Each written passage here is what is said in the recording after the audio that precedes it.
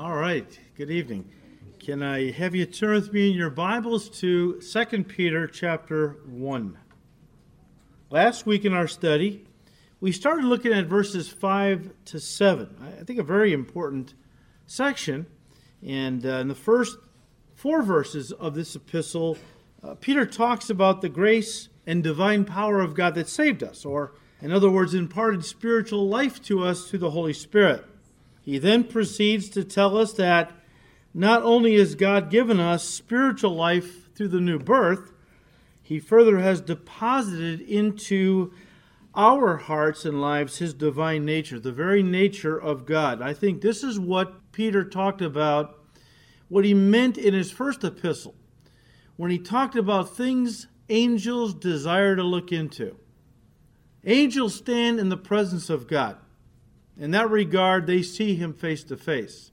But no angel has God living inside of them. The good angels, right? And I think that's what Peter was alluding to when he said, talking about eternal life, things that angels desire to look into, that we have been given the very nature of God. I'm sure we don't fully grasp that, probably won't fully grasp that this side of glory. As we studied last time, by virtue of the new birth, which includes the divine nature, and the Holy Spirit living inside of us, supplying us with his divine power, well, Peter tells us we have everything we need. We have all that is necessary to live the lives God wants us to live, lives of godliness. You see, guys, once we were born of God and have become the sons and daughters of God, as we said last week, that wasn't the end. It's not the end of the story that God has saved us. Some people think of it that way. It's like salvation was the bottom line. Well, no, it was the starting point. It was the starting line, really. And, we talked in John 4 how God wants to make us true worshipers. Why did God create us? Well, to keep us from going to hell. That's not why he created you. If God's desire in creating us was simply to keep us from saving us, I should say, if God's whole purpose for saving us was simply to keep us from going to hell, a better solution would have been not to create anybody in the first place. Then nobody goes to hell. No, God had an ultimate purpose. Saving us was just the first step of it. After that, of course, he wants to make us true worshipers. That's, again, John 4. But from that point, from the point we are saved, now it becomes, or God commands us to grow in the Christian life. Which means it becomes our responsibility to do as Peter said in verse 5, to give all diligence to our walk with the Lord. Very important. Paul said this to the Ephesian elders in Acts 20. He said, "Take heed unto yourselves and over the flock which God has placed under your care." Look, I'm not going to be any good to you if I don't focus on my walk first. Some Christians say, I never pray for myself. Well, that's ridiculous. That's foolish. I pray for myself all the time. I need it. I'm always messing up. I'm always asking God for grace to walk with him more closely. How can I be a good pastor if I'm not really following Christ myself? Didn't Paul say, follow me as I follow Christ? So from the point we are saved, that's the starting point. And then God commands us now grow. That's what Peter is talking about. He's commanding us under the inspiration of the Holy Spirit that we must grow. It's our responsibility to give all diligence. Yes, God saved us. But now we have a part in our sanctification, our growth, spiritually speaking. We need to give all diligence, verse 5, to our walk with the Lord. Again, the goal of our Christian life is to make us more and more into the image of Jesus Christ. We've looked at 2 Corinthians 3:18, which says that very thing. But for that to happen, we're still reviewing from last week. We must desire it. Yeah, that's God's desire. That's God's goal in our lives, to make us into the image of Christ. But he's not going to do it against our will. He didn't force you to get saved against your will, and he's not going to force you to be sanctified into the image of Christ against your will. This is something we have to desire, we have to surrender to, and by God's grace, we have to pursue in the Christian life. Some people would get very upset to hear me say this. It's just simple biblical truth. This is only possible through a joint partnership and mutual cooperation between us and God's Spirit for me to be made into the image of Christ. It's going to take me, my will, my surrender, and God's power. That's the only way I'm going to be conformed into the image of Christ. Now, of course, it all starts with saving faith, which brings the new birth. We've talked about that. But then Peter says that we need to add 7 characteristics or 7 virtues to our initial saving faith if we're going to be all that God wants us to be. So let's read these again. And we're still reviewing a little bit from last week. Verse 5. But also for this very reason, giving all diligence, add to your faith virtue. To virtue knowledge, to knowledge self-control, to self-control perseverance, to perseverance godliness, to godliness brotherly kindness, and to brotherly kindness love. Again, the word add there, translated add, doesn't mean to add one at a time. As if, okay, when we achieve the first one, virtue, then we move on and work on achieving the second one and the third one and so on. No, that's not what the Bible is saying. The Greek word really means to supply generously. Supply generously to your saving faith these virtues. In other words, guys, we are not to limit the growth of these virtues in our lives. Notice I said that. We are not to limit. See, the Spirit of God lives inside of us. He's the Spirit of life. And where the Spirit of life is, there's going to be growth and fruitfulness. That's just natural, right?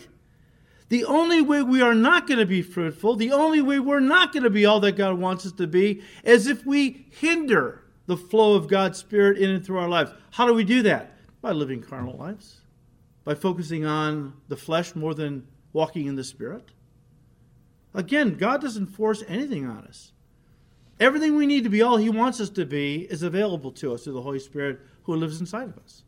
But we have to want it. We have to pursue it. God's not going to, shake you in the morning, levitate you off the bed, float you into the front room, stick you on the couch, put a Bible in your hand, and say, okay, go for it. Do your devotions. We have to want that. It takes effort. Okay?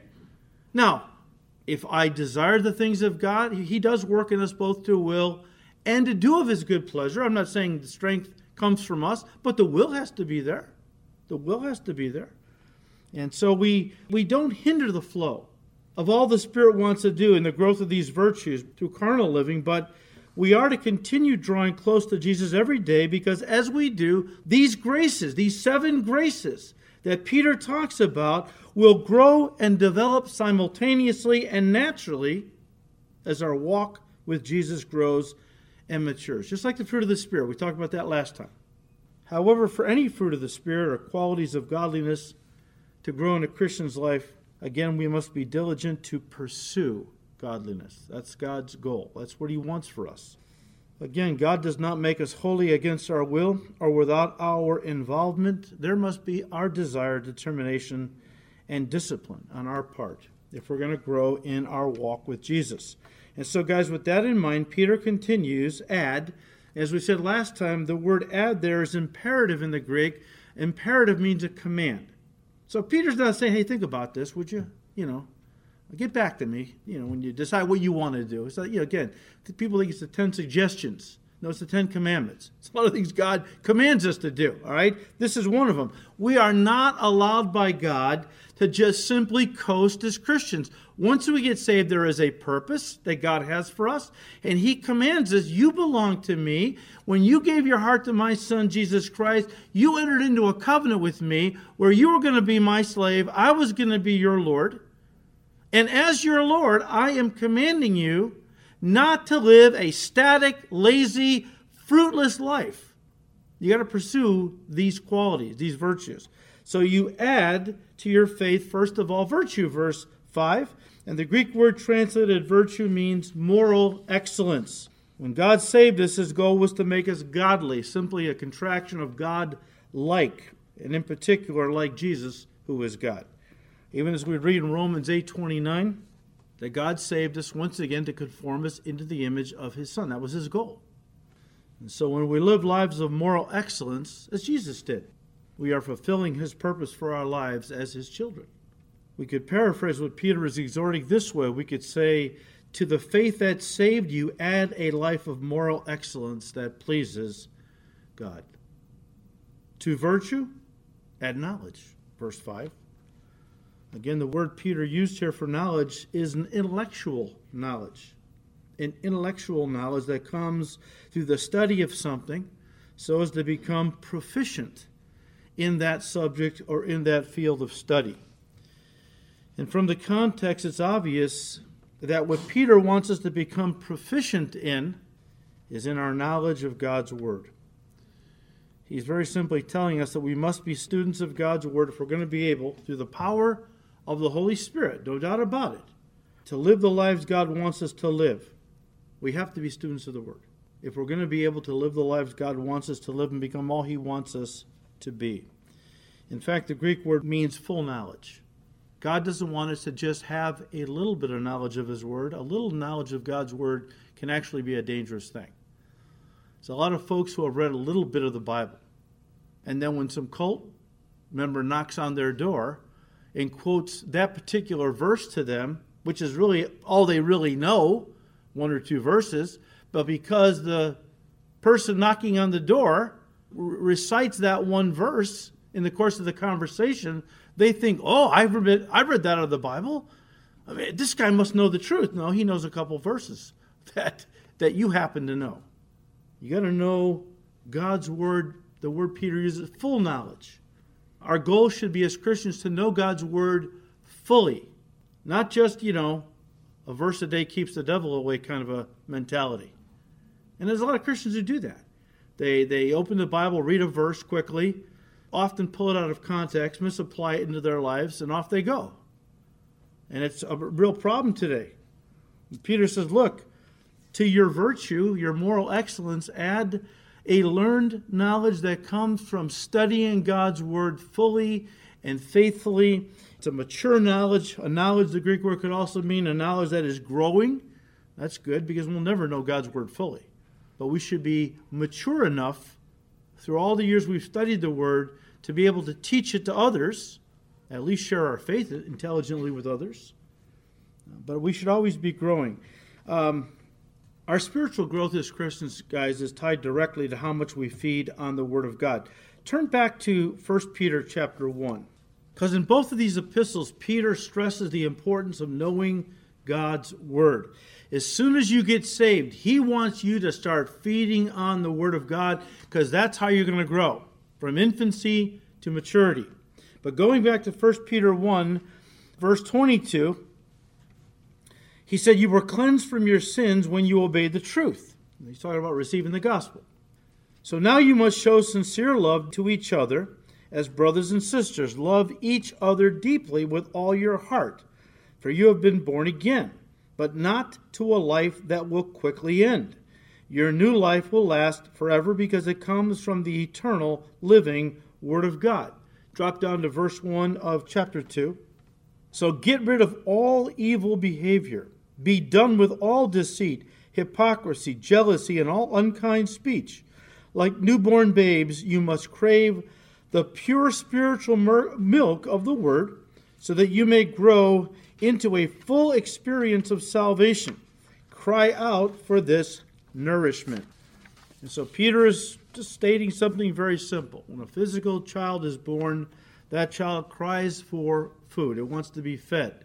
When you are born of the Spirit, born again, the same applies. You must crave the pure milk of God's Word. As you drink of it, you will grow spiritually, and eventually you begin to eat solid food. In other words, you begin to dig into some of these doctrinal things and know some of the deeper things of God. But it starts just by feeding simply on what God's Word is teaching. There's nothing worse than a Christian who has been a Christian for a while, but really has not made it a point to study God's Word, and consequently he or she doesn't know hardly anything with regard to their faith. They can't even articulate it in the most basic sense. Hebrews 5, by this time you ought to be teachers of the Word, but you still need to be taught the most basic principles of your faith. You have not discerned your senses through use of the Word to discern good and evil. You're not feeding yourself, and you're not applying the Word of God, is the idea. That's why people stay stunted in their spiritual growth.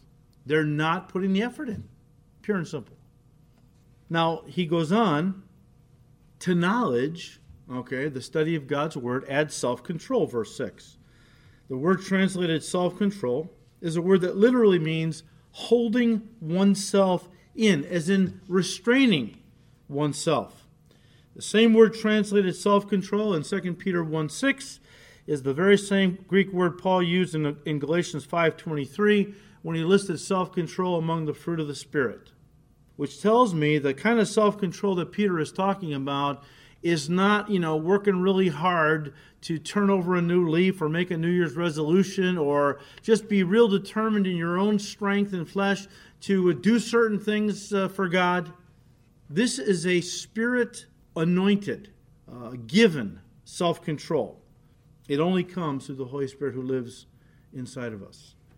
And again, I believe that God's grace to be all that He wants us to be, including bearing the fruit of the Holy Spirit and everything else that we need to do and how we need to grow as Christians, it's all dependent on the Holy Spirit living inside of us. But as we abide in Jesus, it comes forth. Apart from me, Jesus said in John 15, you can do nothing. If you abide in me and my word abides in you, together you will bear much fruit. Much fruit.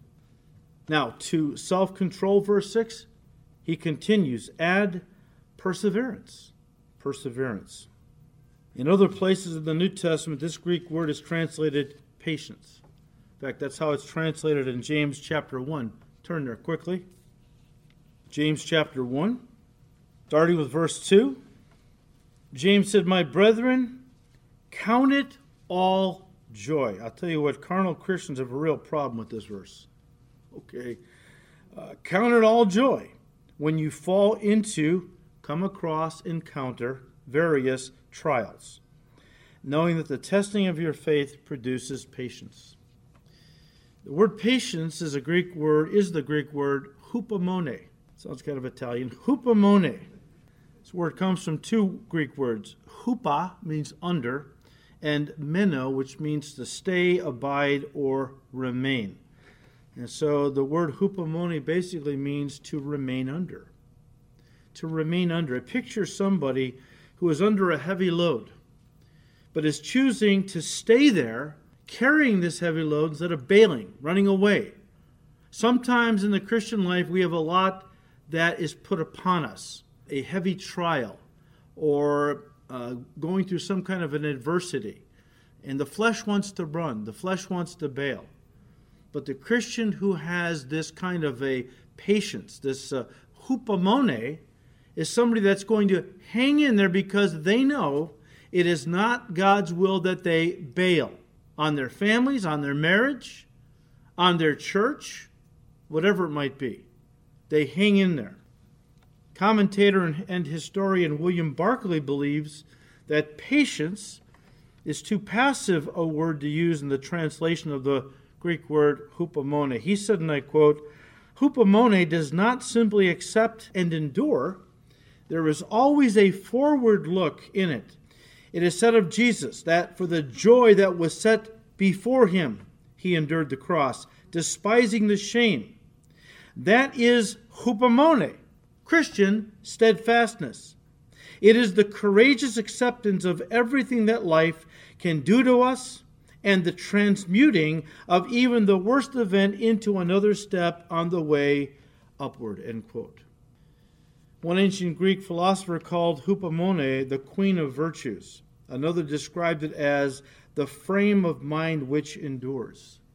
And so it's a word that also means endurance. Or, as is translated in 2 Peter 1:6, perseverance. Now, guys, what James is saying, and what Peter is no doubt alluding to, is that trials are beneficial in that they build endurance in us.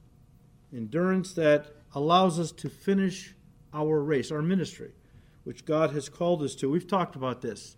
Long-distance runners have to train every day to build up their endurance. It's painful. They've got to run miles every day. My son, Bob, was training for the Chicago Marathon this year. And in the course of training, like every day, he developed shin splints, so he couldn't run this year. But there is a certain level of pain that goes into training for a long-distance marathon. The Chicago Marathon's 26 miles? That's a marathon, right? The Christian life is a marathon. It's not a sprint. It's not a sprint.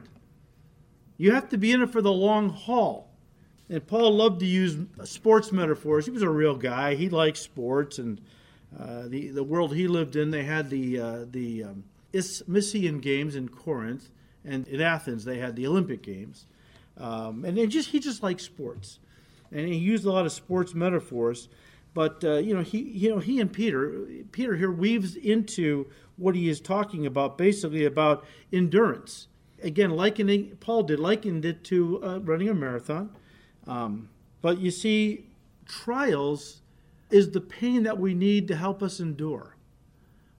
If everything was going real well and we never had any problems as Christians, and then one day some little trial came our way, we wouldn't be able to handle it. We're so used to everything going so well, We got a lot of little snowflakes in our country that, have had it pretty good.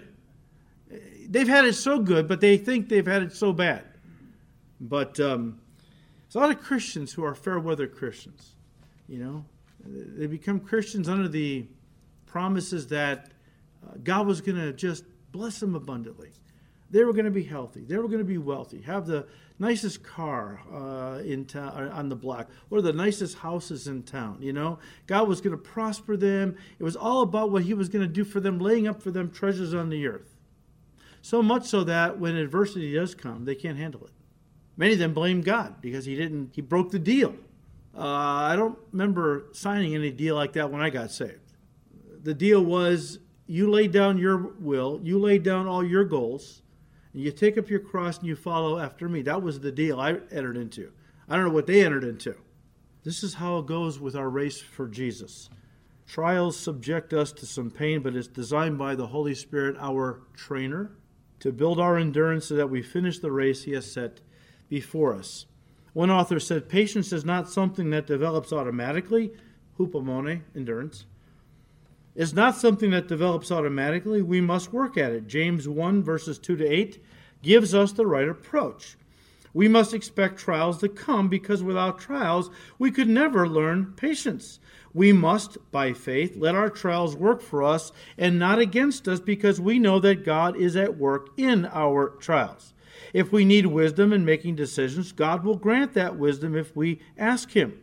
Nobody enjoys trials, but we do enjoy the confidence we can have in trials that God is at work, causing everything to work together for our good and his glory, end quote.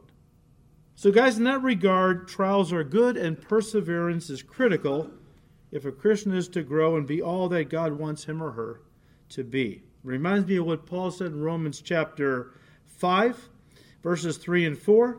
Talking about trials, he said, not only that, but we also glory in tribulations, knowing that tribulation produces perseverance, and perseverance character, and character hope. There is no other way for God to build in us certain qualities apart from trials and adversity. It's just God's way of whittling us, and again, make us into the image of Christ. Think of a big block of wood, okay, a bunch of blockheads. And adversity is the little chisel that he uses to chisel away from our lives certain things, and eventually what emerges is the image of Christ. I remember hearing years ago about a famous sculptor that was commissioned to sculpt out of granite a statue of Abraham Lincoln. And so this granite block was delivered into this studio, and for weeks it seemed nothing was happening. I mean, there was obviously some carving going on, but nothing was taking form yet. And then one day, the person who cleaned up this sculptor's shop walks in and sees the face of Abraham Lincoln emerging in the stone, and said to a person that was standing next to him, I forgot the guy's name, how did so-and-so know that Lincoln was in that piece of stone? Well, he was able to see it. God gave a sculptor the ability to see what's not there yet, and the giftedness to carve out of that stone the image of a person. When we get saved, we are like that big block of stone. And God takes the chisel of adversity and it begins to work in our lives. It's not always easy. It's painful at times. But the end result is precious to him. He begins to sculpt out of our lives the image of Christ. But once again, guys, perseverance in the Christian life only comes through the power of God working in our lives as we abide in Jesus. Turn to Colossians chapter 1. It's all through the power of God working in our lives as we abide in Jesus. In Colossians chapter 1, starting with verse 10, we read, "That you may walk worthy of the Lord, fully pleasing him, being fruitful in every good work, and increasing in the knowledge of God, strengthened with all might according to his glorious power, for all patience, hupomone, and long-suffering with joy." Notice how in those two verses he talks about walking a walk that's worthy and fully pleasing to the Lord, being fruitful in every good work, increasing in the knowledge of God. Again, as we increase in our knowledge of God, some wonderful things happen. And one of the things is that we know God in a deeper way, but God uses us in greater ways as well. It's all through his power, though. So he goes on then in verse 6. It says, "Into your perseverance," because Christian life is not easy. You're going to have endurance. But to perseverance, then add godliness. Now, as we've already pointed out, guys, godliness simply means God-likeness, or the quality of being like God. It's interesting that the original Greek word literally meant to worship well. To worship well. And describe the person who was right in their relationship with God and right in their relationships with their fellow man. Now, this is interesting because I was thinking about this, and I thought of what Jesus said in Matthew 5, in verses 23 and 4, when he said, "And if you have a gift and you bring it to the altar," he's talking about worshiping God now, "and there you remember that someone has something against you, leave your gift at the altar, go make amends, or go, get right with the person who's offended with you, and then come back and worship God." And I think that's kind of the idea here that Peter's kind of drawing on. And that is that, look, godliness is all about being right with God. We think of it being God-like, so we're right with God, right? But it also has to do with us being right with our fellow man. God wants us, and didn't John say this? How can you not love your brother whom you have seen, and yet love God whom you have not seen? And in other words, look, we need to love those God has placed in our lives. We need to demonstrate God's love to them. Before we can ever say we love God, God is saying, great, you love me? Prove it. Love those I put in your life, starting with your family, your spouse, your kids, people in your church, the people you work with by simply praying for them, or little acts of kindness, godliness. I think the words maybe reverence and piety probably come a little closer to defining this Greek word in our minds today. But I think godliness is just a good word, and it's the one that the translators chose to translate the word in the Greek Peter used. But let me just say this. I'm sorry to say that the concept of godliness has fallen on kind of hard times in our culture today. Many unbelievers associate the word with self-righteousness and a holier-than-thou attitude. Sadly, many pastors have moved away from promoting godliness in the church so as not to appear judgmental towards visitors or new people in the church, Everyone's so afraid of being what God wants us to be because we're afraid we're going to offend somebody, We have to be like the world to reach the world. That's where the church is at today. Instead of being way up here, and being like Jesus, we're afraid, people will walk in and think we're, a bunch of holy rollers, and because, we don't drink and we don't go out certain places where they like to go. And so now what you have, actually, is you have the church moving into bars, using them on the off hours, because unbelievers feel more comfortable coming to a bar for church services, And I've even heard more than a few churches now that are doing, like on a Sunday afternoon, something they call hymns and beers. No, it's just true. hymns and beers. They sing songs to God and lift the cold one and invite your friends to come out. See, we're regular folks, see? We're not holier than thou. Invite them to come out. See, we're just regular people. We like to have a good time. In fact, in many churches, holiness and godliness are out, and cool and being culturally relevant are in. Culturally relevant, I think, is defined as being like the world to reach the world. But guys, let me just say this. Godliness is not a negative thing when it comes to reaching the lost. In fact, listen to me. I think godliness is the greatest witnessing tool we can possess as Christians. See, when we act godly, again, what does it mean? To be God-like. And I think of Jesus, who is God, all right? When we act like Jesus to the people of this world, well, let me just put it this way. When Jesus walked the earth, people wanted to be near him, right? I mean, little kids flocked to him all the time, didn't they? The disciples were kind of aggravated at that. Get these kids out of here. We got important stuff to do. Jesus, don't shoo the kids away. Let them come to me. Kingdom of God is for such as these, right? But look at the other folks that were drawn to Christ. The prostitutes, the tax collectors. These were the social outcasts of society back then. Yet something about Jesus drew them. He was magnetic because of his love. You know, God is love, right? 1 John 4:8. If we're going to be God-like, godly, aren't we supposed to then manifest the love of God to people? If we really love people with God's love, we're not condemning and putting people down and, we're reaching out in compassion and love and concern. Look, Spirit-filled Christians do that because Spirit-filled Christians are like Jesus. And Jesus never went around condemning everybody. He said, I haven't come into the world to condemn the world, but that the world through me might be saved. And I just think that far from being self-righteous or holier than thou, true Spirit-filled Christians are those that reach out in love and compassion to people. They're people that others want to be around. Look, the reason becoming like the world to reach the world never really works is because the dynamic in the Christian life has always been in its differentness from the world. I think the church has made a monumental error in these last days in trying to be like the world to reach the world. Don't you know, and I've heard of churches that have laser light shows during worship, smoke machines going, and I've said this before. Our responsibility as the church of Jesus Christ is not to compete with the world to see who can put on the most glitzy and, presentation. We are never, ever going to be able to beat the world at their game.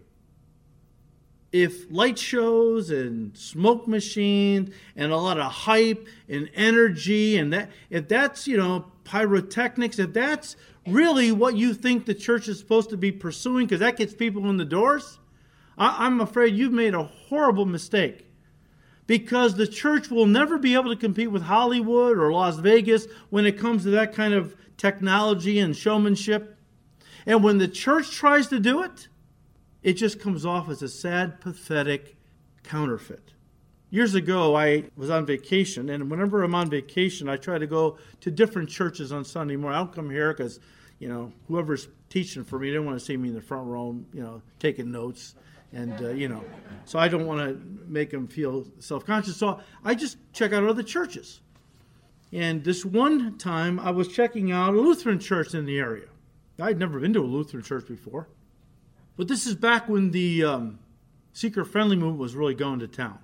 And the skits, remember the skits, And some of the churches, they had some really talented people. It was like, you were really at a play. And they were good, okay? But this one little church in the area, some of the folks, about 4 people I think it was, wanted to that was where it was at. Skits. People like skits, right?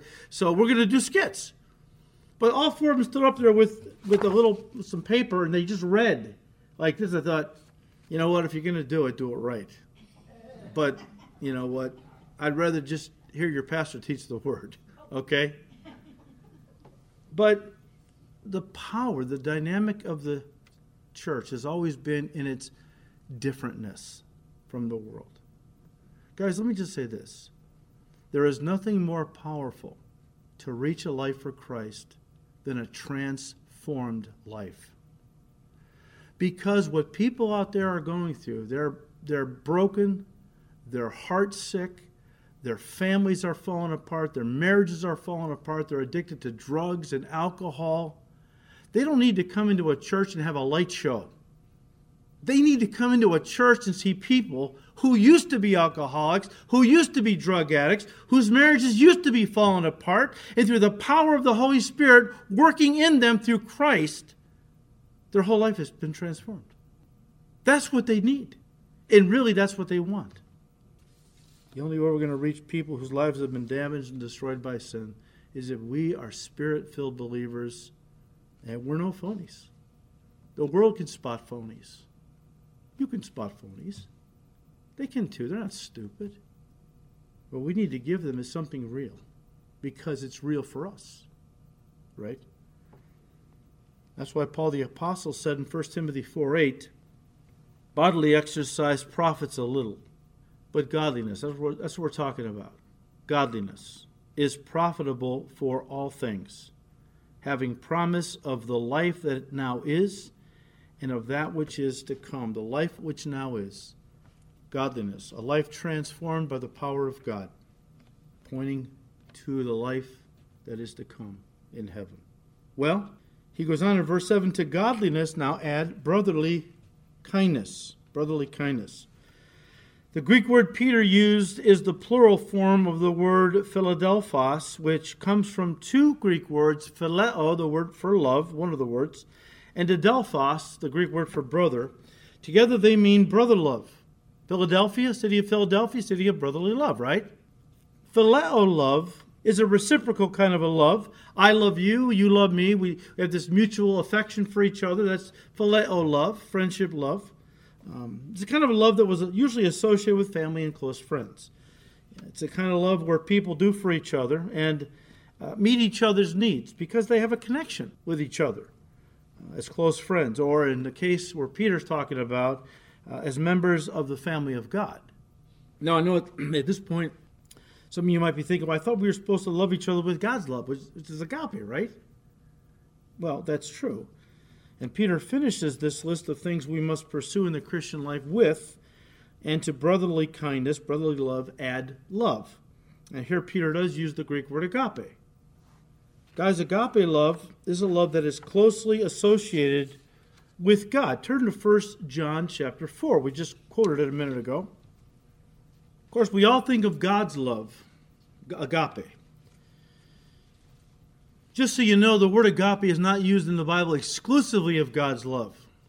The Pharisees agapaoed the chief seats of the synagogue. It just simply means to love unconditionally. Yes, it's used mostly of God because he does love unconditionally. But somebody could be consumed with something that they could love unconditionally. More than they love their family, more than they love their health, that kind of thing. But in 1 John 4, starting with verse 7, we read, John said, "Beloved, let us love one another, for love is of God. And everyone who loves is born of God and knows God. He who does not love does not know God, for God is love." And in those two verses, all the words for love come from the Greek word agape. But listen, brotherly love and agape love are not mutually exclusive. I mean, some people think, well, either we love each other with brotherly love or with agape love. No, they're not mutually exclusive, and actually should go hand in hand in the lives of those who are children of God. Turn to 1 Thessalonians 4. 1 Thessalonians 4. How Peter ends this little list is important. We need to have brotherly love, but also agape love. Well, let's talk about that just briefly. But 1 Thessalonians 4, verse 9, Paul said, "But concerning brotherly love, Philadelphos, you have no need that I should write to you, for you yourselves are taught by God to love, agape, one another." Now look, here's the thing. We are commanded by Jesus, and in other parts of the New Testament, we are commanded to agape our enemies, aren't we? Love your enemies. We are commanded to agape our enemies, which doesn't require feelings. Because people, how can I love I have no feelings for my enemies. How can I love my enemies? God says love my enemies. I can't love my enemies. You have to understand something. God's love is not feelings-oriented. It's action-oriented, okay? For God so loved the world that he gave his only begotten Son. It's agape love, okay? It gives. It's not motivated by feelings. I'm not saying that feelings never accompany. I'm just saying feelings are not the motivation to show God's love. God's love acts when there is a need. Okay, that's the idea. And so we can love our enemies. By loving our enemies, it just means to practically help them if we can, or to meet a need that they may have. The Good Samaritan parable, right? Because he said, love your neighbor as yourself. They would always argue which of the 613 laws were the greatest. So Jesus whittled it down to just two. Love the Lord your God with all your heart, soul, mind, and strength. Love your neighbor as yourself. In these two contain all the law and the prophets. They're all in this, love God, love your neighbor. Well, the Pharisees, lawyers, give a lawyer a simple concept, they will always mess it up, make it complicated, because they didn't want to, well, who is my neighbor? See, the Pharisees taught, my neighbor was a fellow Pharisee. I only had to really love them. Jesus said, okay, well, he knew where they were coming from.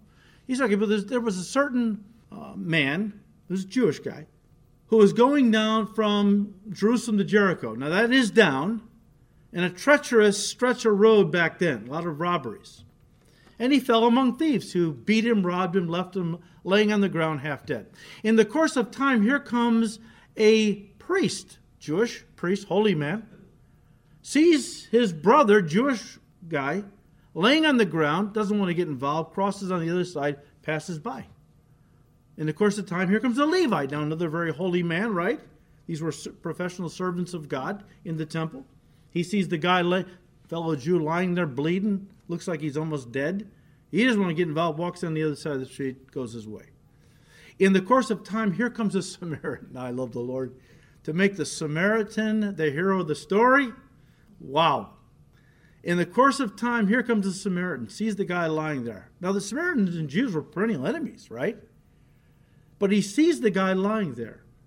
And he stoops down and he binds up his wounds, pours oil and oil and wine. Wine is a disinfectant, antiseptic, oil to soothe, bandages the guy up, puts him on his donkey, brings him to an inn, and says to the innkeeper, here, take care of this guy, and whatever you spend when I come back by this way, next time I will pay you. Jesus said to the Pharisees, who do you think was more of a neighbor to him who fell among the thieves? Well, I guess he who had compassion on him. That's right, go and do likewise. Who is my neighbor? Anyone who has a need, even if he's an enemy. How do I love him? I meet his need. I don't have to have feelings. In fact, if you love an enemy by helping a person who hates you, and God opens the door for you to help them in some way and you do, well, you just may make a friend. You just may make a friend, and feelings will come. We think, well, when I feel like it, I'll love that person. God says, no, love them, and you'll feel like it. I say all that to say this. There are many churches. Now, I'm not talking about churches that really don't know the Lord. I'm talking about churches that do, containing real Christians, okay? It's a lot of churches that they love each other with God's love, agape, in the sense that they will meet each other's needs if necessary. Sometimes there are ulterior motives. Sometimes a person will show kindness to somebody they don't really care for and help them in some way because by doing that they kind of think, well, if I am nice to this person, God will be nice to me, or something like that, right? But there are churches where people will do for each other, but it's more out of duty. It's not a lot of emotion attached to it. Sometimes people even serve the Lord like that. Revelation 2, letter to Ephesus. You're serving me to the point of exhaustion, but you have no emotion. You're going through the motions, but you have no emotion. And I won't stay in a loveless marriage, basically is what Jesus said. Here's the ideal. And I don't see any reason why a Christian church can't walk in this ideal all the time. Look, we got saved. Romans 5:5 says God poured his Holy Spirit inside of us in the love of God at that moment. Agape. It's there. Okay? It's that agape love that binds us together now as a family. But the only way you're going to really have affection, phileo love, is if you get to know each other. How are you going to meet each other's needs if you don't know what the needs are, right?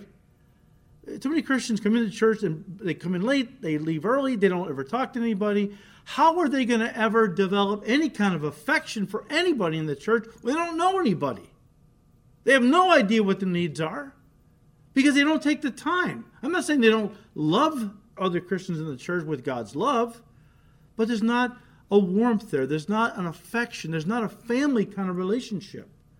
I think that's what the Lord is really after, and I think that's what Peter is really getting to. God doesn't want churches that are full of people that are bound together with the love of God. They're saved. They're a family, but there's just not a lot of warmth there. I've had more than a few people over the years tell me, when I came to your church, we had people that wanted to talk to us. They were warm. They wanted to invite us out to lunch. It blesses my heart when I hear that, because the last church we were at, we were there for 2 years, and we didn't know anybody. Nobody came up to us and invited us over for coffee or something. If we're going to be all that God wants us to be, then we have to take the time to get to know each other. That's the only way we're going to show brotherly love to each other. Yeah, we got the agape going. God's Spirit is in us. He's knit us together. But we need to know each other. Oh, but I'm so busy. That's the problem. Too many Christians are so busy doing everything else other than what God really wants them to do, and it's to be knit to the body of Christ so that you can be a blessing in some way. At very least know what they need in the way of prayer, right? A Spirit-filled church is a place where Christians not only love each other with agape love, but they really are affectionate towards each other. They enjoy each other's company. They enjoy being around each other.